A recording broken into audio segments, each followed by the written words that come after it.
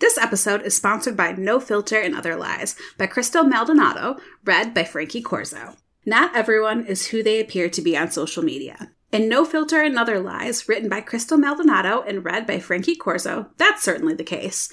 21-year-old Max Monroe, a popular picture-perfect Instagram influencer, is really quiet and sarcastic 16-year-old Kat Sanchez. But when one of her posts goes viral, her fake and her real worlds collide. Press play on No Filter and Other Lies to find out what happens next.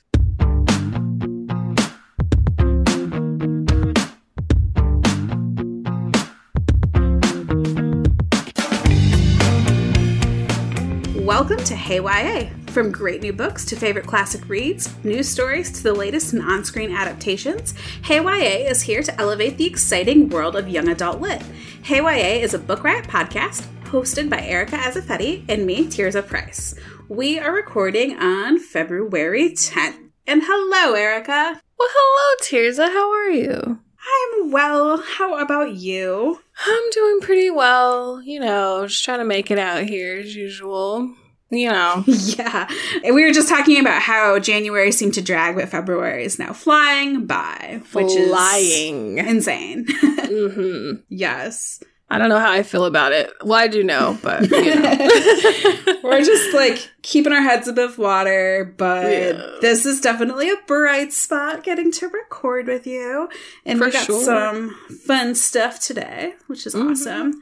Before we dive into, our news and our topic of the day, we do just want to mention that Book Riot has a new line of bookish Wordle-inspired merch. There are mugs, t-shirts, hoodies, and more. These are, temporarily available, so definitely don't wait on ordering yours. The link to order is in the show notes, but also www.bonfire.com/store/book-riot. They are very cute, and as a Wordle addicted person, I feel like I need all the merch, even though I know I don't need it. I want all the merch. I'll just be real. Right. That's fair. I was about to be like, well, maybe I do need it. I was just about to ask you how you feel about Wordle. How do you feel about Wordle lately? I mean, I feel like it's gotten harder. I don't know. Maybe that's just me. This morning was very hard. So my partner and I both do it. We do it first thing in the morning when we wake up. And which is funny because my partner normally hates word games, but I turned them on to this. And the other day, as we were going to bed, they were like, I can't wait for my next Wordle. And I was like, oh my God. That is so cute. It was pretty funny. But this morning they got it really easily and I struggled. And I was like, can you give me a hint? Can you do this? And they were like, wow, Tirza. And I was like, I do it before coffee, and sometimes my brain isn't working. But I love Wordle. I'm currently on a 37-day streak. I'm very happy for the Wordle creator for, making that millionaire money from the New York Times. So that's all awesome. Yes. But yeah, I enjoy it. Yeah. I haven't been playing it consistently. I haven't played it today. I think it's funny, a lot of other people at Book Riot, we actually talk about, the Wordle thing today, da-da-da-da-da. So we're all, discussing it and stuff like that. I feel like it has gotten harder for me lately. I don't know, I don't know what your partner, I guess they're just really good, but I have been, I don't know, I feel like maybe since the New York Times acquired it, but it's really fun. And I too love when there are these seemingly it's such a simple idea. Yeah. But the creator is a millionaire now because of it. So I love that for them. I think that's awesome. Yeah. Yeah. That's wonderful. It is really cool. It's been having a lot of fun with it. And the thing that I think I probably love the most about Wordle is that you can only do one a day. When I first started playing, I was pissed because I was like, well, now I want more. Yeah. But now I haven't downloaded any of the knockoff apps because it actually is great. Because I know that if there were more available, I would sit and do Wordle instead of writing or doing my work. So it's great because I get that in and then I have to move on with my life. No, it's perfect. That and the fact that the words are only 5 letters long. And it's those two things are just genius components to it, I feel. Yeah, so, totally. Well-deserved millions, sir. or ma'am. I forgot who. I do not know the gender, but good job, world creator. Yeah, seriously. Oh, all right. So we're gonna move into the news, and we've got 2 news items, and one is like not strictly YA related. We just love this news, which is that Dollywood Parks and Resorts is now covering tuition for all of their employees, be them part-time, full-time, temporary, seasonal. Like, Dolly's gonna send you to college, and I love that. Period. Dolly is that girl. Love Dolly. I don't know anyone who doesn't love Dolly. And fun fact, my aunt for the longest time in Nashville, I think she had a house that was like right down the street from Dolly Parton's recording studio. And so like, cool. I mean, we didn't know Dolly or anything like that. It's not like we went to the recording studio, but I do tell that to people as a point of like, oh, well, I was, within proximity of Dolly Parton at certain times. She's just so cool. Like, if you've ever, like, even if you don't like country music, even if you don't like her music, if you've ever like watched a documentary about her or her life or like knew anything about her philanthropy, she's just awesome. She is one of those celebrities that I would be like genuinely heartbroken if anything bad ever like surfaced about them. Oh, I was thinking that. She's just so cool. So, yeah. And I love that. I said to my partner, I wish that more like billionaire tech bros would be like Dolly when it comes to like using their money to create better opportunities and improve the lives of people and their employees and whatnot. So. Okay, so let's talk about how that's like the comment I see right after the tweet that announces this.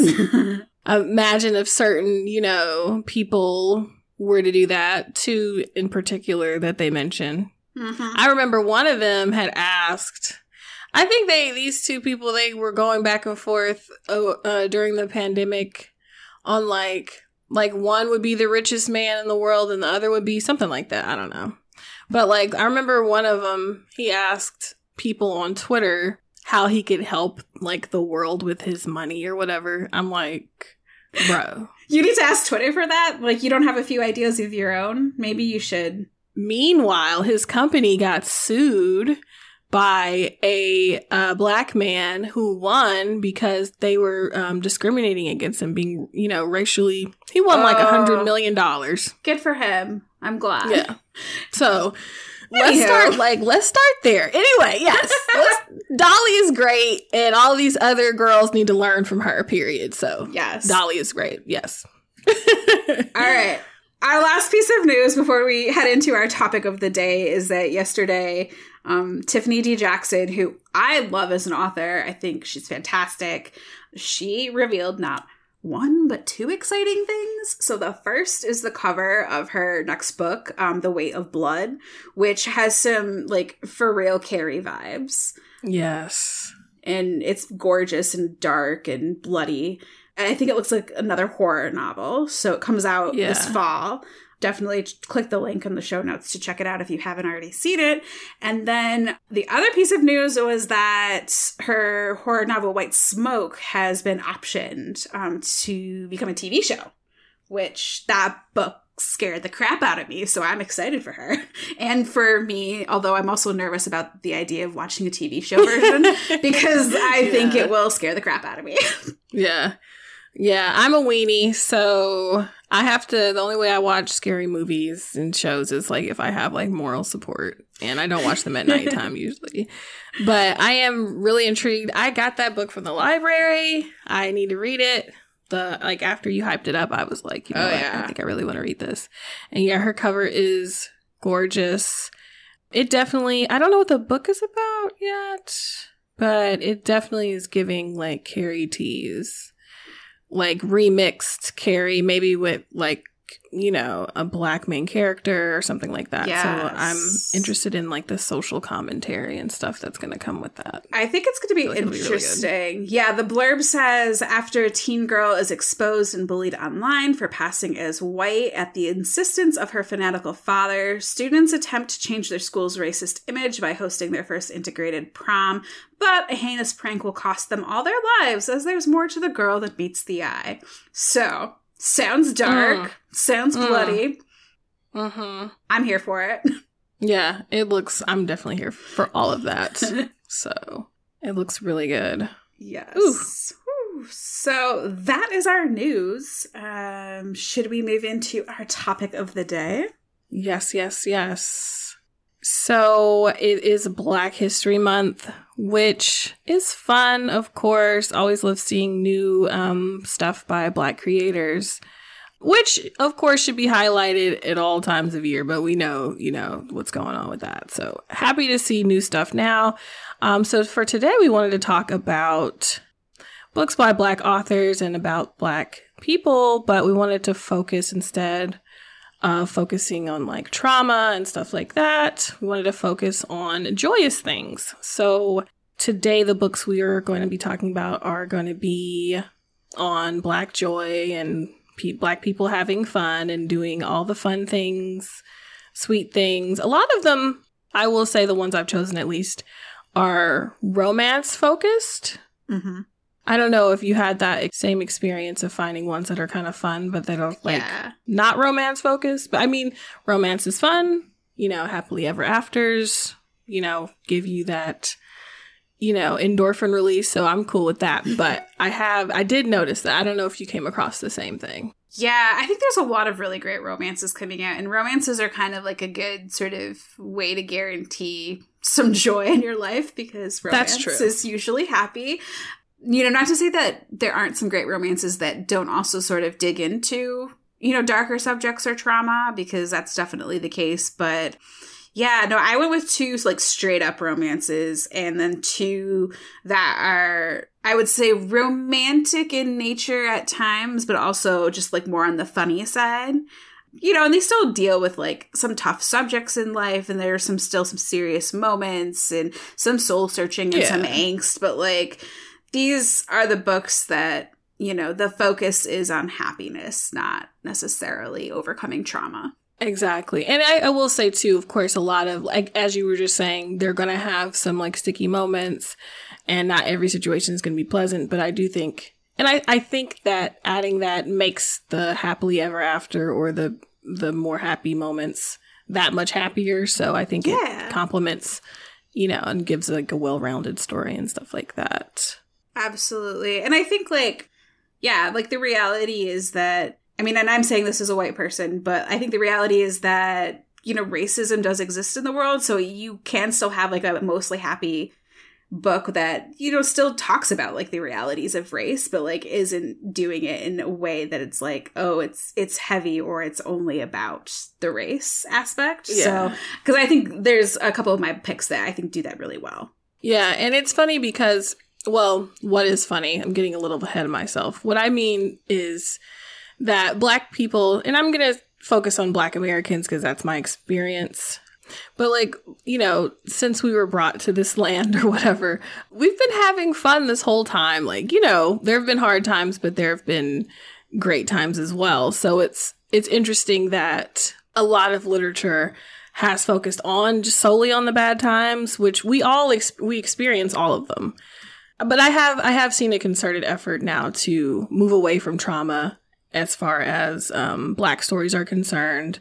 This show is a great example. And as far as like other marginalized groups are concerned, like queer stories and, whatever marginalized group. But I just wanted to add that because I'm like, it's interesting that so many things, and this extends outside of books, movies and TV shows, it shows like, one aspect, even when it thinks or it purports to be kind of like on our side, let's say, or kind of like, I don't want to say necessarily doing us a favor, but like, not trying to be racist and stuff. It's still, a lot of things have tended to focus on trauma stuff, but it's like, we have these, other, that's definitely not a part, like 100% of our day to day. Yeah. It's like focusing on our oppression. Like we know it's there. It's in the back of our minds, but like we don't go through the day thinking about, stuff like that. So it's just the thing I thought of in the moment just now. And I'm just like, it's kind of funny that has been the case. But here we are today, going to talk about some fun things, some fun stories. Before we get into it, should I read the next sponsor? Yeah. So this episode is sponsored by Macmillan Audio. From stories that take you to the stars, to stories that span into other times and realms, to stories set in the magical now. Reclaim the Stars, edited by Zoraida Cordova and read by Almarie Guerra, takes the Latin American diaspora to places fantastical and out of this world. Follow princesses warring in space, haunting ghost stories in Argentina, mermaids off the coast of the Caribbean, swamps that whisper secrets, and many more realms explored and unexplored. This stunning collection of 17 short stories breaks borders and realms to prove that stories are truly universal. So thanks again to our sponsor, Macmillan Audio. Do you want to kick us off? Yeah, for sure. First one I have is Now That I Found You by Christina Forrest. So Now That I Found You by Christina Forrest is about Evie, who hails from a long line of movie people. They're like in the entertainment industry or whatever. And her grandmother is this legendary cinema icon who was in a super famous relationship with another iconic Black actor and lives now as this like fabulous older eccentric lady in New York City. Her parents are in the film world too, but they do these like really well-received documentaries. Evie wants to be part of the entertainment industry too, but wants to follow more in her grandmother's footsteps and be an actress. Well, right now, right before she's set to graduate from high school, she gets this big role in a movie by this really well-known director because of a smaller part she played in another of his movies. So, like, as a result of this, her world gets opened up. She's doing interviews. People are chanting her name, all that good extra stuff. But she gets a little too comfortable and makes a mistake behind closed doors that is recorded and goes viral. I don't know what she was thinking, but here we are.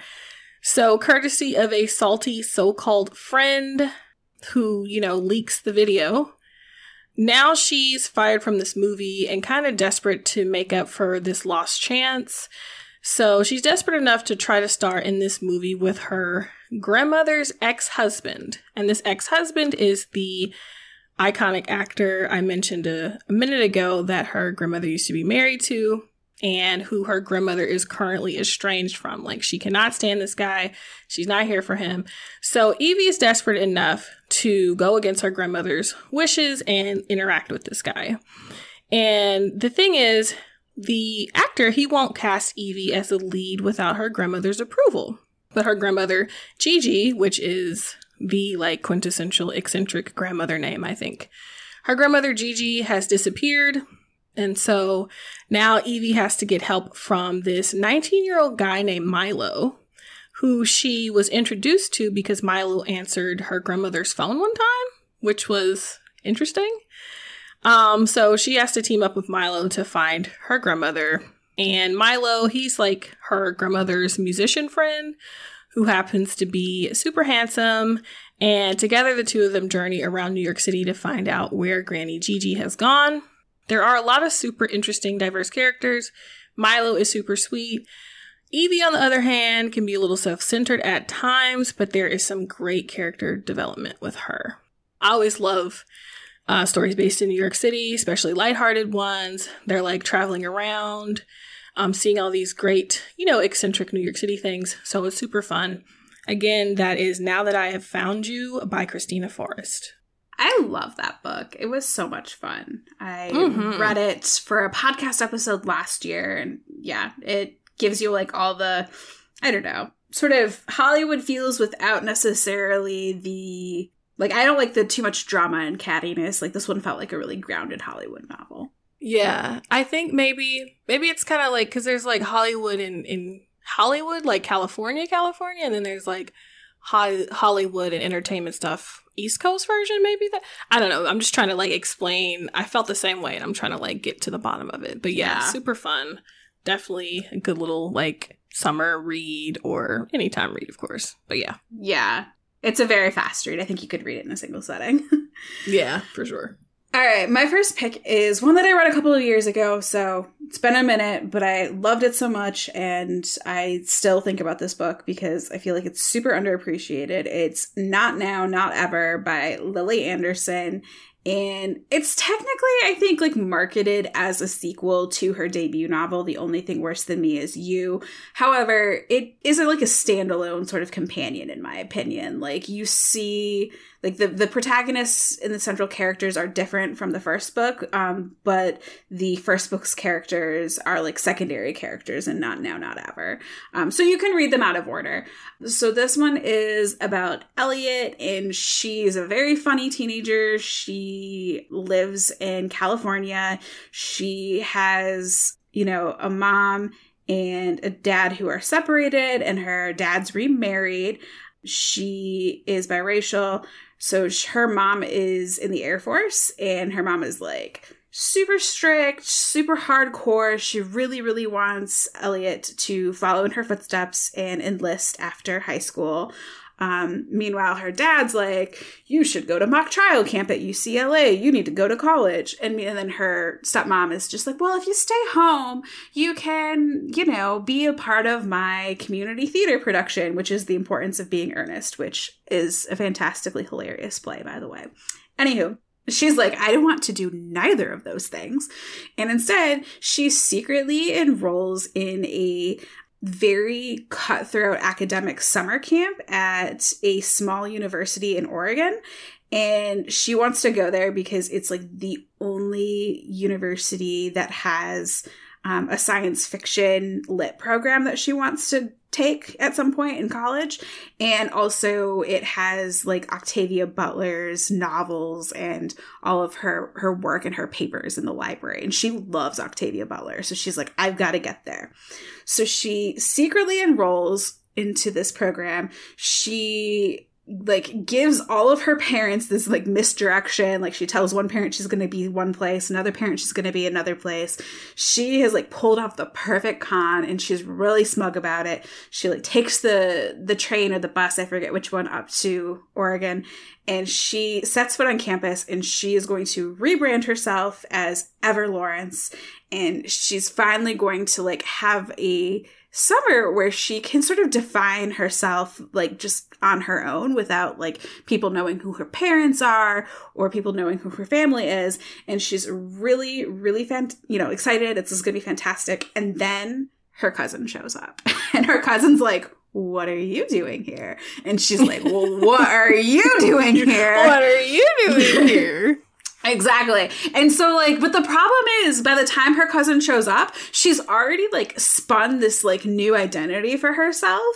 And she doesn't want anybody to know that like he's her cousin, because she might have also pulled off some like mild identity theft in order to like pull off this entire summer excursion. So she has to like pretend that he's her brother, and he's like holding it over her head like, I could, you know, put in one phone call to the family at any second and this all could come tumbling down.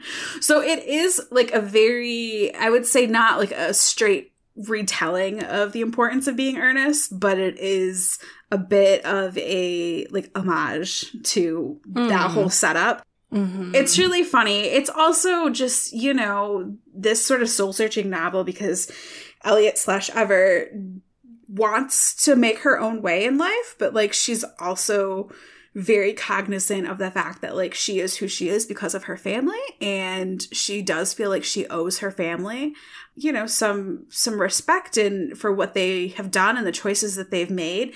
And for her, it's not as clear cut as like, I will never ever join the Air Force, or, you know, I will only go to college or only do this one thing. Like she's got to figure it out on her own. And I really enjoyed that aspect of it. There's also a romance, but if you have never read Lily Anderson, like you were in for a treat. She writes the most hilarious novels. Like everything is bantery and funny, and like it will make you snort, laugh, because that's just how great she is. So this is Not Now, Not Ever by Lily Anderson. You do not need to read The Only Thing Worse Than Me Is You in order to get this book, but I highly recommend that one as well. This sounds really good. And I don't know what it is about like people who like to read. I'll put myself in this category of people who like to read about readers and read about writing, especially things that take place in bookstores or things about writers and stuff. So that aspect of her trying to get into that program. And I have heard, I think they do have the Octavia Butler's journals and stuff in real life. I think I read that somewhere. Yeah. I love her love of Octavia Butler because I think I'd only read one Octavia Butler book when I picked this one up. And then I learned a lot about Octavia while reading it. And then I was like, well, now I've got to go back and read more Octavia Butler, which is always a good choice. I love that. Yeah. And I love when in books it's talking about like other writers, like Octavia Butler getting a shout out. And I like to, it's interesting just thinking of like when family places these expectations on you. It's interesting. I wonder why people do it sometimes. I'm like, if I had my own kid, I would just like, just tell them to, do whatever they wanted to. But maybe it's a way to make sure they're settled and stable. Maybe, I don't know. Yeah. Just hearing you talk about like her, parents, one parent wants her to do this and another wants her to do that. And that's just a common theme in YA, of course, because it's a common theme in real life.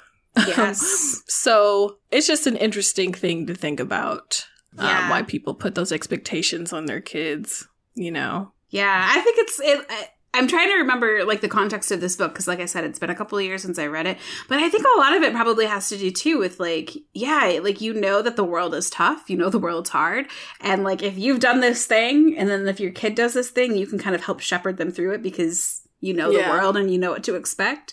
But yeah, it's definitely difficult to be a teenager wanting to find your own way and maybe not even knowing what that way is when your parents have like very specific ideas of what they want you to do. Yeah, I think that your interpretation that you just gave makes sense. And it's like a more, I guess, endearing kind of spin on that. Like, I can help you if you do this, and it's a great thing. So, that'll, make sure that your bills are paid, X, Y, Z. So, yeah, assuming the parents are coming from like a place of love and not a place of control. Yes, that's usually I kind of look at it as the latter, like as a place of control. Because I'm like, why are you pressed? But I think that's another way to look at it. Yeah. So, Not Now, Not Ever sounds really good. Lily Anderson is a hoot and a half. I have read her. I read her Undead Girl Gang, I think it's called. Yes, so great. Super funny. There's a quote from there that I thought like made me gag. I guess that kind of spoils it. I don't know. It's so good. It was like, which one of you B words killed me? Which I just thought, in the context of the story, it was super funny. Yes. But yes, so that sounds really good. Definitely going on to TBR. The next one I have is a collection of stories. It's called Blackout. It's by Danielle Clayton, Tiffany D. Jackson, Nick Stone, Angie Thomas, Ashley Woodfolk, and Nicola Yoon. And it is about New York City and how New York City is experiencing this really intense heat wave and the lights go out as a result. So, which is, basically a blackout. So while the city is experiencing this blackout, we follow the relationships of some Black teenagers. There are 6 stories here that do a pretty good job of including different aspects of Blackness and Black sexuality. Each story is handled by one author, but you end up seeing how the characters and the stories are all connected. I think the blackout concept works well as a romance trope because it makes the characters focus on their relationships more.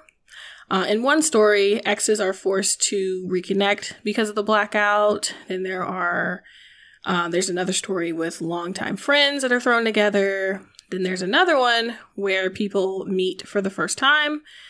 And one of the stories, the one about the exes, is called The Long Walk, and it's by Tiffany Jackson. And this story kind of centers the entire book and is told in acts, like Act 1, Act 2, so on and so forth throughout the entire collection. It focuses on Tammy and Kareem, who were previously in a relationship, broke up, and are now starting at the same job. And, they're both like, what are you doing here? Kind of like the cousins in the book you just were talking about, Tirza. So another story called All the Great Love Stories and Dust takes place in the New York City Public Library and involves best friends maybe becoming something more. Then there's a story called Mask Off by Nick Stone and one called Made to Fit by Ashley Woodfolk, and these are both delightfully queer stories. This collection is lighthearted but still shows personal growth, and I think there's a lot going on with it so that it kind of has something for everyone. So again, it's called Blackout by, I'll just say by Dhonielle Clayton, but it's really by 6 authors. Awesome. I think it's a great like summer, summery read. Well, of course you can read it anytime, but it takes place in the summer. So awesome. Yeah, I still have not read that, but I was just looking at it at the library the other day, so I'm going to have to check it out. Mm-hmm, for sure. All right. My next pick is Not So Pure and Simple by Lamar Giles, and this is a hilarious book about like some serious subjects, but it is the story of Dell, who is this teenage boy who just has started recently going to church with his mom, and his mom has like not really been a churchgoer for much of his life, but all of a sudden lately she's wanting to go back, and she takes him with her, and he has like no say in this. Like, it's like, get up, you're going to church on Sundays. Which, as somebody who grew up in a very religious household, relatable. I definitely was laughing at a lot of the church stuff in this book, because even though the church culture that I went to was very different, because I was, more like laid back, or not, more straight-laced Lutheran, there's like so many similarities in like, church culture. So anywho, Dell's going to church every Sunday with his mom, and he's mostly, like, while he's there, just, like, completely zoned out. But the one nice thing about church is that Kiera goes to the same church, and he has had a crush on Kiera forever, but she's always had this boyfriend. Well, lately, this boyfriend broke up with her. She's single. He's thinking, maybe I can get in with her, because he really likes her.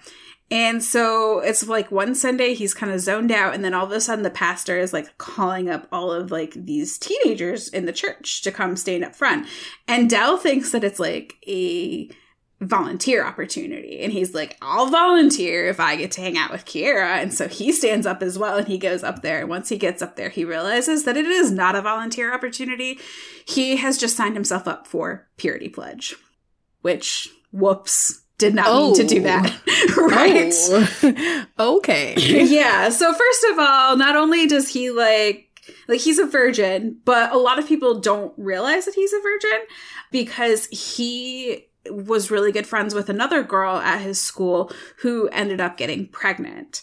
And so this is where I thought like the author did such a good job of pulling in like a lot of really interesting elements about sexuality and toxic purity culture and all sorts of stuff, because Dell agrees to do this purity pledge. His parents are kind of like, really? Okay, well, if you want, that's what you want, have fun. And the only person who seems to like know what he's trying to do is another guy who also goes to church named Jameer. And Jameer is like, my dude, this is not the way. Like, if you want to get in with Kiera, like, you got to be legit with this. Like, you can't half-ass this, basically. Oh my God. So Dell's like, okay, you help me, like, be good at Purity Pledge and hang out with Kiera. And in return, Jameer has Dell asking their sex ed teacher all of these questions about like bodies and sex, because none of the kids in Purity Pledge are allowed to take sex ed at school, because the pastor is like, nope, that's we don't want our teens corrupted, which is, as you can probably tell by our tone, a very bad idea. So, so that is kind of like the situation that they've got going on. There's sex ed at school that only some people are allowed to take. And there's also been this scandal at the school where, remember Dell's friend who got pregnant? Well, she was part of like this wave of girls who weren't all friends, but like nonetheless, like a bunch of girls in their school all became pregnant within like a very short period of time. And the news and the adults were kind of like freaking out. They were like, oh my goodness, why do we have so many teen pregnancies? And like, rather than like look to the obvious answer, which is like your sex ed education is crummy, they think that it's like a pregnancy pact called the Baby Getters Club. And so there's like a lot of political stuff going on with sex ed on both ends of the spectrum. The people who are like abstinence only, the people who are like, well, clearly that doesn't work, because look at all these pregnancies. And Dell is really like caught up in the middle of it. And he's, I'll be real, he's very self-centered for most of the book. And as a woman, I'm just like, oh my God, you're going about this entirely the wrong way.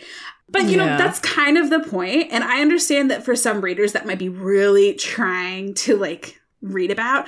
But like, I feel like the redeeming part about this book is it's so darn funny. I was just like, oh my God, this is a disaster situation. But I was laughing and I couldn't stop listening to the audiobook because it was really, really good and really funny. So the good news is, you know, Del's eyes are opened to the fact that, like, you know, you can't just like sign up for a purity pledge, a thing that you don't believe in order to like get the girl. Like, it doesn't work like that. Oh my God. So yeah, but the other, you know, really great thing about this book is there's a really large cast of very funny, very, you know, just diverse and also varied characters from all sorts of, you know, walks of life and different experiences.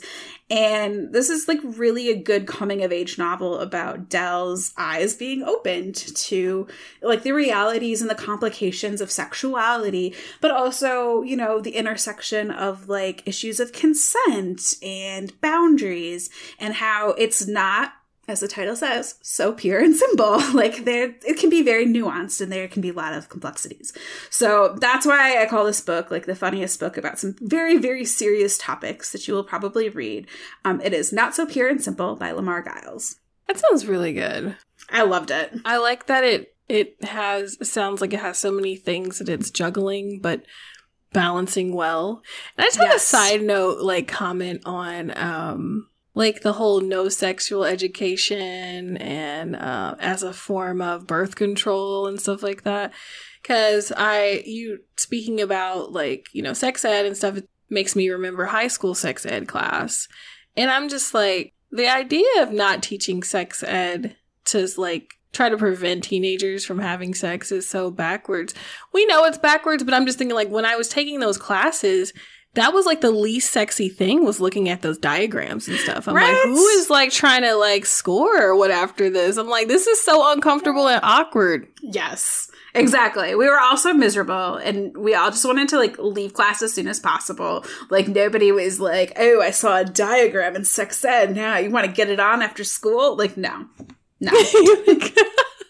That how you said that reminded me of what is his name, Steve Buscemi. There's like a meme or gif where he's like, what's up, fellow kids? Yes, exactly. Like you want to get it like what's up, you know? So I'm just like, who is like, obviously we know like those people, the people that endorse no sex ed as a form and abstinence as a form of birth control.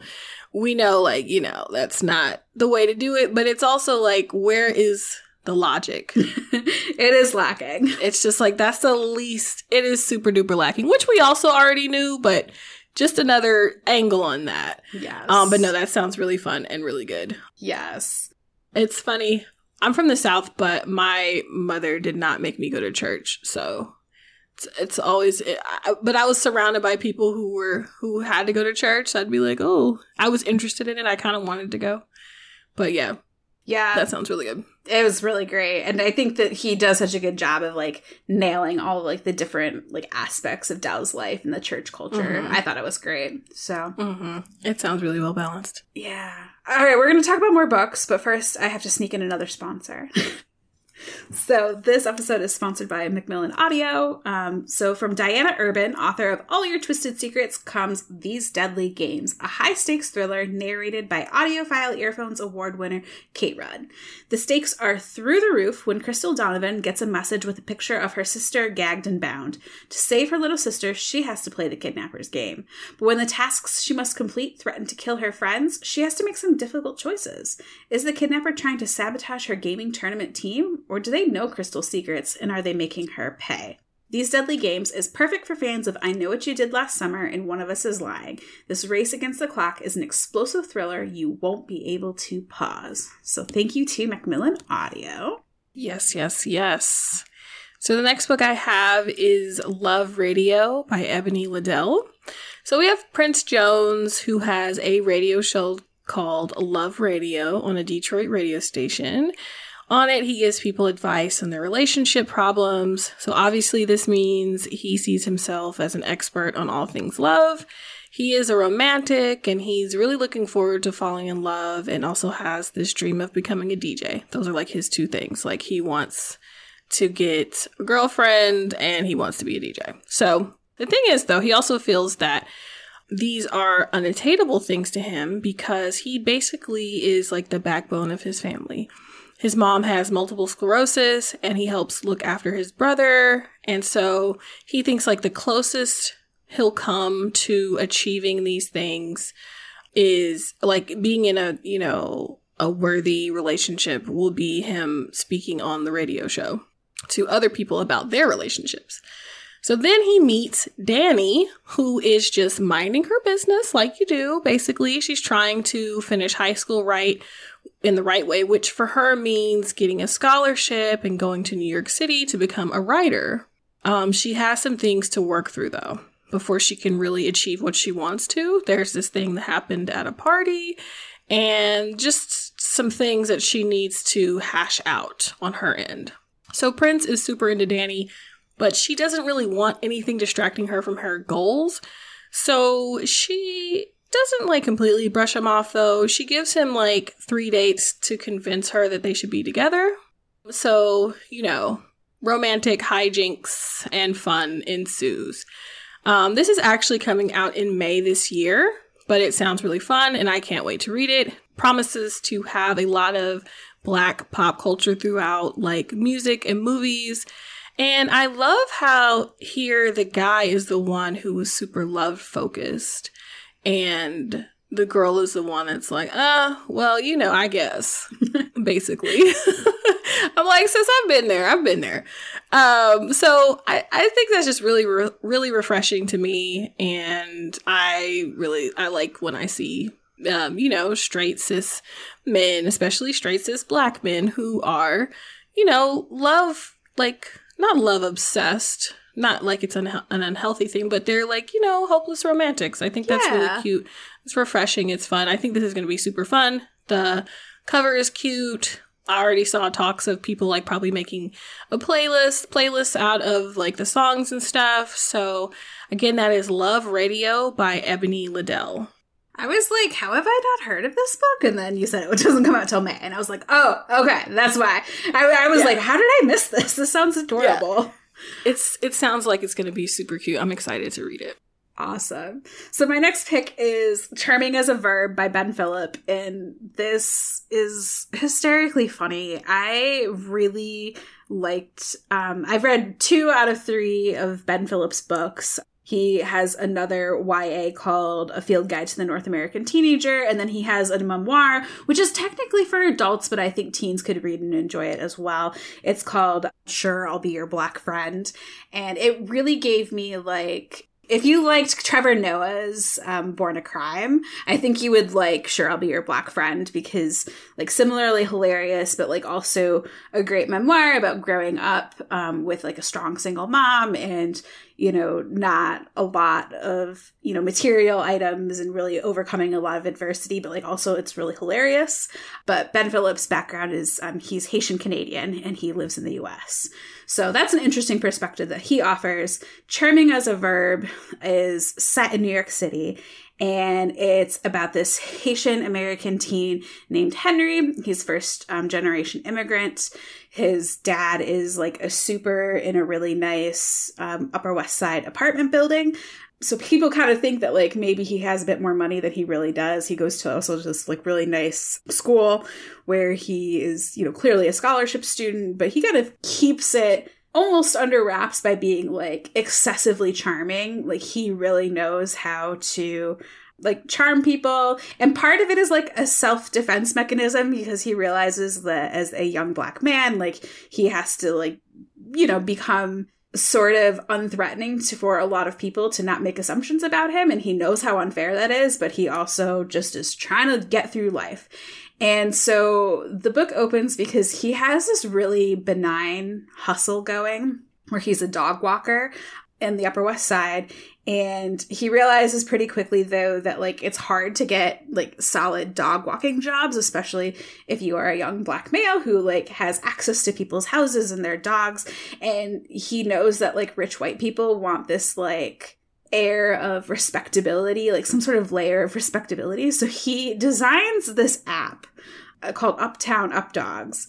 And it's basically a dog walking service. And so he is, like, the person behind this app that he makes it seem like it's like this big company or like this local company. And then he's also walking dogs, and he has a few like employees technically, but basically like he'll go and he'll walk dogs, and people will like tip him, and they'll be like, oh, you know, I'm sure the app is taking so much money here. Have a tip. And he's like really double dipping because he owns the app company. And it's so smart. Oh, yeah. And like honestly, I said, it's a benign hustle. I do not feel bad for the people that he's hustling. Nah, they'll live. They're fine. Like if they can afford to pay like $60 for you to take their dog for a walk, like he might as well get it. So he's doing this because he really wants to go to Columbia. And he knows that it's expensive, and his family doesn't have a lot of money. His dad's a super, his mom's a firefighter. So he's just working hard, saving as much money as he can. And he encounters a girl at his school who actually lives in his building. And she's like very, very intense. Like she wants to be a lawyer. She comes from a more privileged background. You know, her mom actually works at Columbia. She's a dean there. And so he gets hired to like walk her dog. And she's like immediately suspicious of him because one time he called her intense and she took offense to it. So in retribution, she like looks up his job and she figures out his hustle basically. And she's like, I will, you know, expose you unless you help me get popular. And he's like, you want me to she's all that you? And she does not get the reference. And he's just like, okay, fine. Like, I need the money. So it's so funny. So they come up with this arrangement where he introduces her and gives her like social tips so she can become like a more well-rounded person, because apparently she's so intense that some of her teachers are like worried about her social skills and won't write her like college recommendation letters. And in return, like his job and his app are safe. But of course, as they get to know each other and they get to sort of see behind the curtain of each other's personalities, so to speak, it gets a little bit more complicated. I really, really like this book a lot. It's so funny.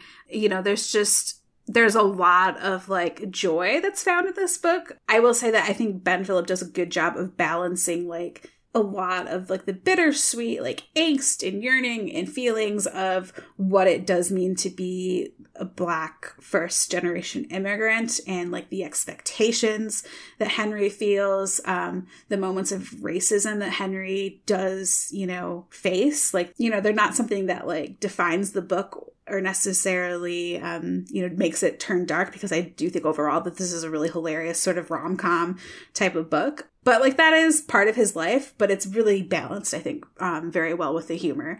So that is Charming as a Verb by Ben Phillip. I highly recommend it. And I definitely have to go pick up his other YA book now.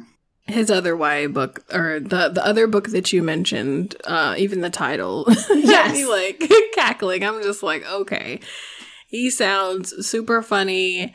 And after us talking about Wordle and then hearing about this hustle, I'm like, how come I don't have any genius hustle ideas? Right. I need to like brainstorm after this show. Yeah. Oh my God. Anyway, so my final book is One True Loves by Elise Bryant. It's about Lenore Bennett, who is this seemingly confident, popular girl at high school. She seems like she's got everything figured out. She's got it going on and all that. But when it's time to start college at NYU, she's doubting herself. She's not sure about what she wants to major in. Her parents are making her feel like she doesn't really have the space to question things.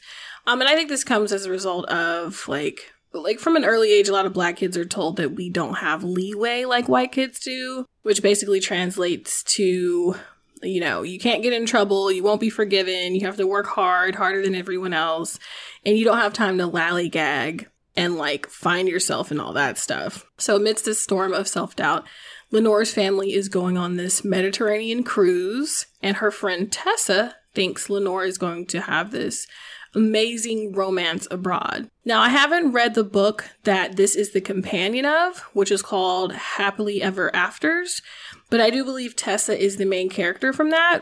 And you can read these books separately. So Tessa is this hopeless romantic, and it's just on another level as far as Lenore and romance are concerned. So, of course, Lenore ends up meeting this kid named Alex. His family is also on the cruise. And at first, Lenore and Alex really don't care for each other like that. Their families, however, bond, and now they are stuck being around each other for the duration of this cruise. Of course, they start to get to know each other. Like, Alex has these great plans to, like, study medicine and stuff like that. Thing is, Alex doesn't really want a relationship as he just broke up with someone. That someone also happens to be on the cruise, which is funny to me because I feel like literally everyone and their mom is on this cruise. Like, I'm about to be on the cruise in a minute. Like, Tears and I are going to podcast from the cruise. Anyway, I'm ready to go. Listen, a Mediterranean cruise, I am ready. I'm ready to go. So anyway, he's not looking for anything serious, and she doesn't think picturesque romances happen to girls like her anyway. So, but the two of them are going to these beautiful places that just lend themselves so easily to romantic, endeavors, let's say. And they're bonding with each other. And so, all those good things happen and romance ensues, of course. Awesome. This is just a really sweet story that is perfect getaway type of read. It also has some great realistic elements to it as well. Again, that is One True Loves by Elise Bryant. Awesome. Also on my to-read list very soon. Mm-hmm. All right. My final pick is Love is a Revolution by Renee Watson.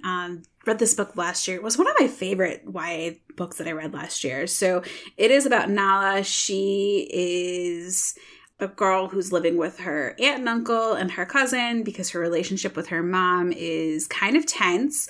It's summer. She is totally ready for summer break. She doesn't want to do anything but just like hang out with her friends, hang out with her family, eat ice cream, watch Netflix, relatable stuff. But on the, first day of summer, right when the book starts, it is her cousin Amani's birthday.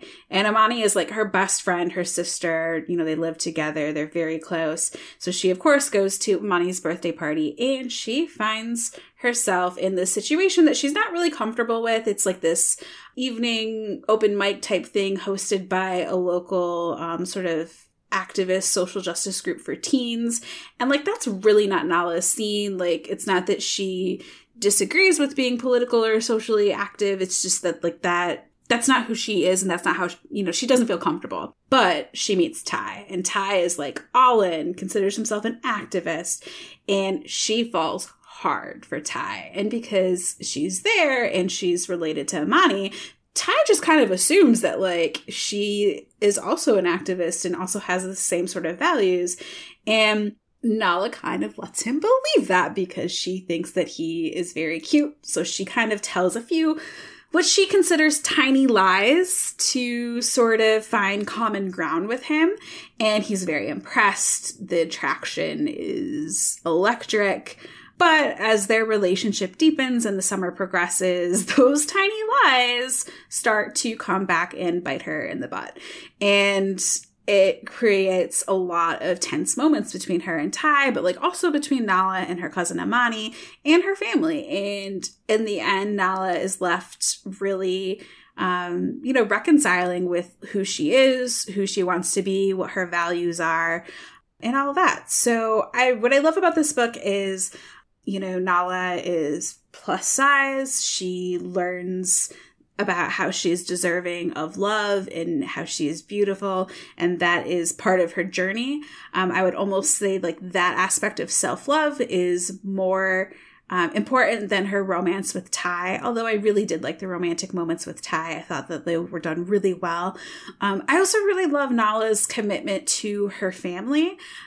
She has like a grandmother who lives in an assisted living facility that she prioritizes going to see her and spending time with her, and a source of contention between her and Imani, as she feels that like Imani is more interested hanging out with her activist friends than like actually visiting their grandmother and being a part of their family's lives, and that really rankles her. So this is just a really lovely book about how revolutionary love can be, you know, loving yourself, love that you have for your family, but then also romantic love as well. So that is Love is a Revolution by Renee Watson.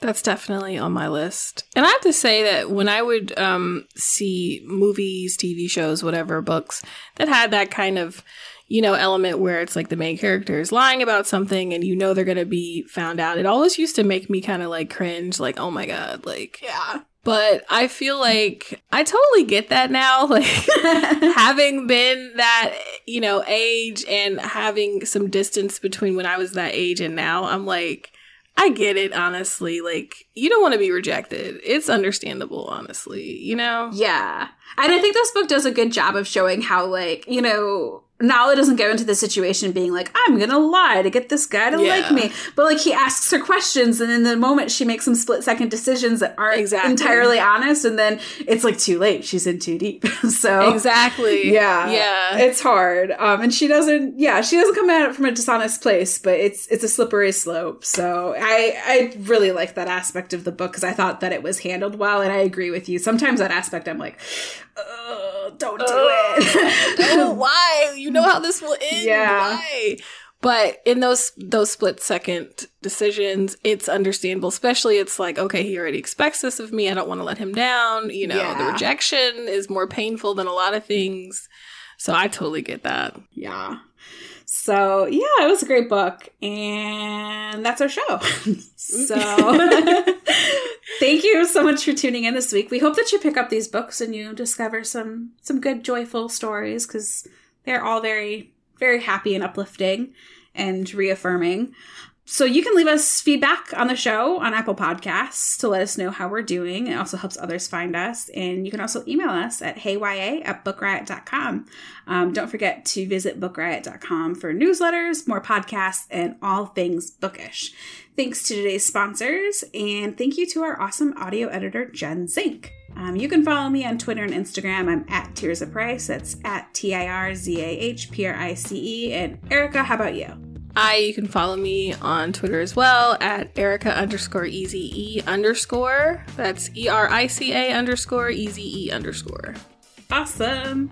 Well, this has been fun, and we hope that you will tune in again in 2 weeks.